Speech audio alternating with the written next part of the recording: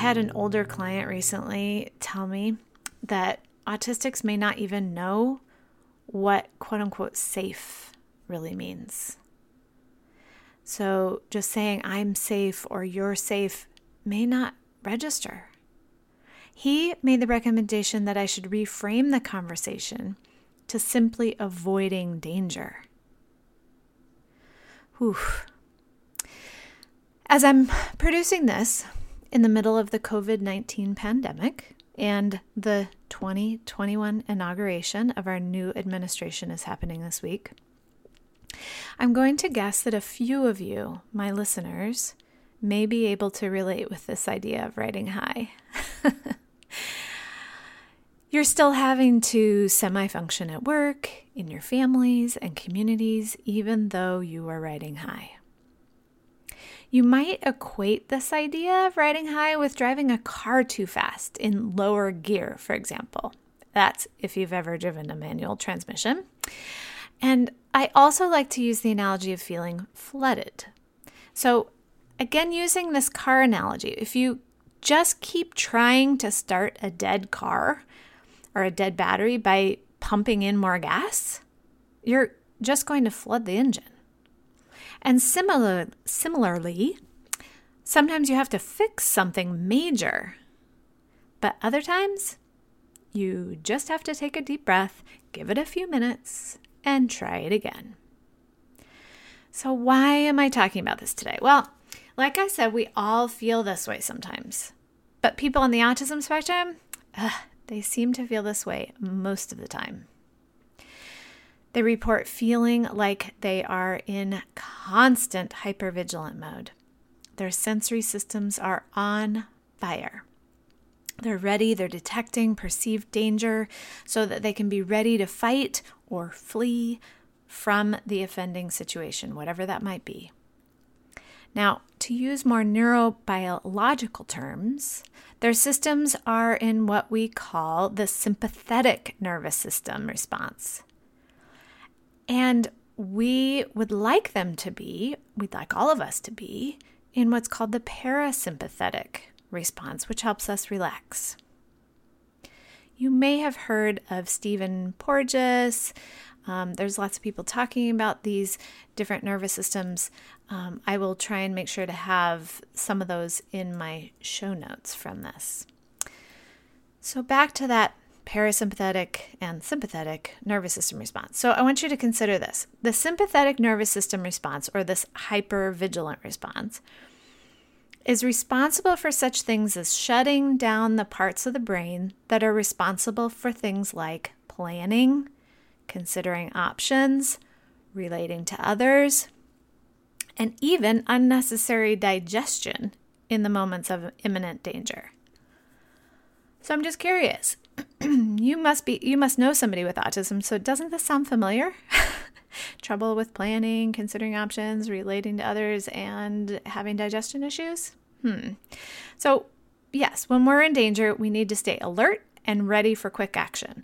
Our thinking needs to be rigid and specific. There is no room for contemplation in those moments. So the parasympathetic nervous system is responsible for calming our bodies and our systems, bringing digestion back online so we can think and process and consider the world around us. All right. If you're a counselor, teacher, or otherwise knowledgeable about trauma-informed care and teaching, this is going to really sound familiar, all of what I'm saying.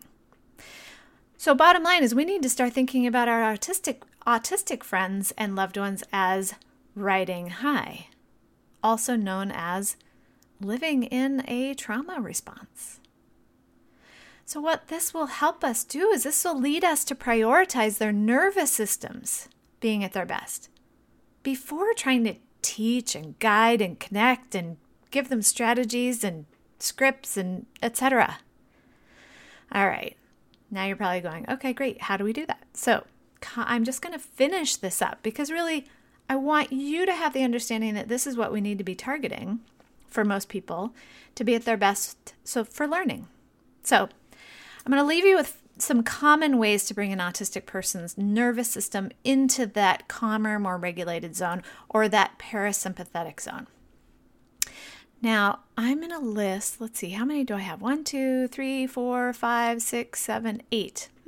8. I have 8 ways that are really common to do this. Okay. They're not necessarily in order except for this first one. The first one is you can't do anything else unless your own system is calm.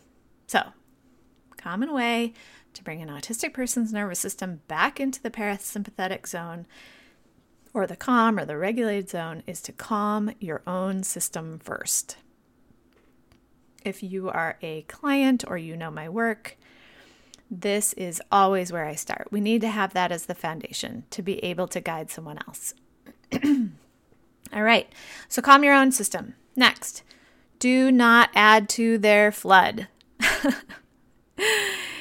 Their flood is usually from a sensory perspective. So a lot of information coming in all at once, having maybe some trouble with prioritizing what's coming in because their system's in hyperdrive, etc. So the easiest thing to do is don't add to it. For example, use your words judiciously and mindfully. Don't just talk at someone. All right, the next one. Give them space and time alone to regroup. Remember, it's not about you, it's about them and their system needing to kind of reset. The next one. Keep expectations that they are completely capable when they are able to attend to their own self-care. And when I say that, I'm not talking about super complicated. So this could be like a 2-year-old. But keeping your expectations high that they're capable, but their system needs to be calmed first. It's a really different mindset than for you just to consider that they are completely not capable and can never regulate enough to be able to do something. So keep expectations that they're completely capable as long as they can give attention first to their own self-care. Boy, what autism is teaching us, huh? I mean, isn't that a good message for everybody? All right, the next one. I could go off on all of these. So the next one, help them discover and understand their own nervous system responses. So often we use like 5-point scales and things like that where we're telling them to just use strategies and assume that they know what their responses are. So do the foundational work of helping them recognize and discover their own processing. And so the next one really is tied to this one. Listen. Just listening brings everyone's systems back into that calm parasympathetic zone. So listen, allow them to feel and be seen by you rather than being dismissed. Next one. Remember that their reaction is neurological. And that's tied to the last one. Do not take their reactions personally. The more that you take their reactions personally, you're actually kind of going back up to that second, calm your system and do not add to their flood. By taking things personally, you are neither calm and you're adding to their flood because now they have to worry about you too. Hoy. So do not take their reactions personally. All right.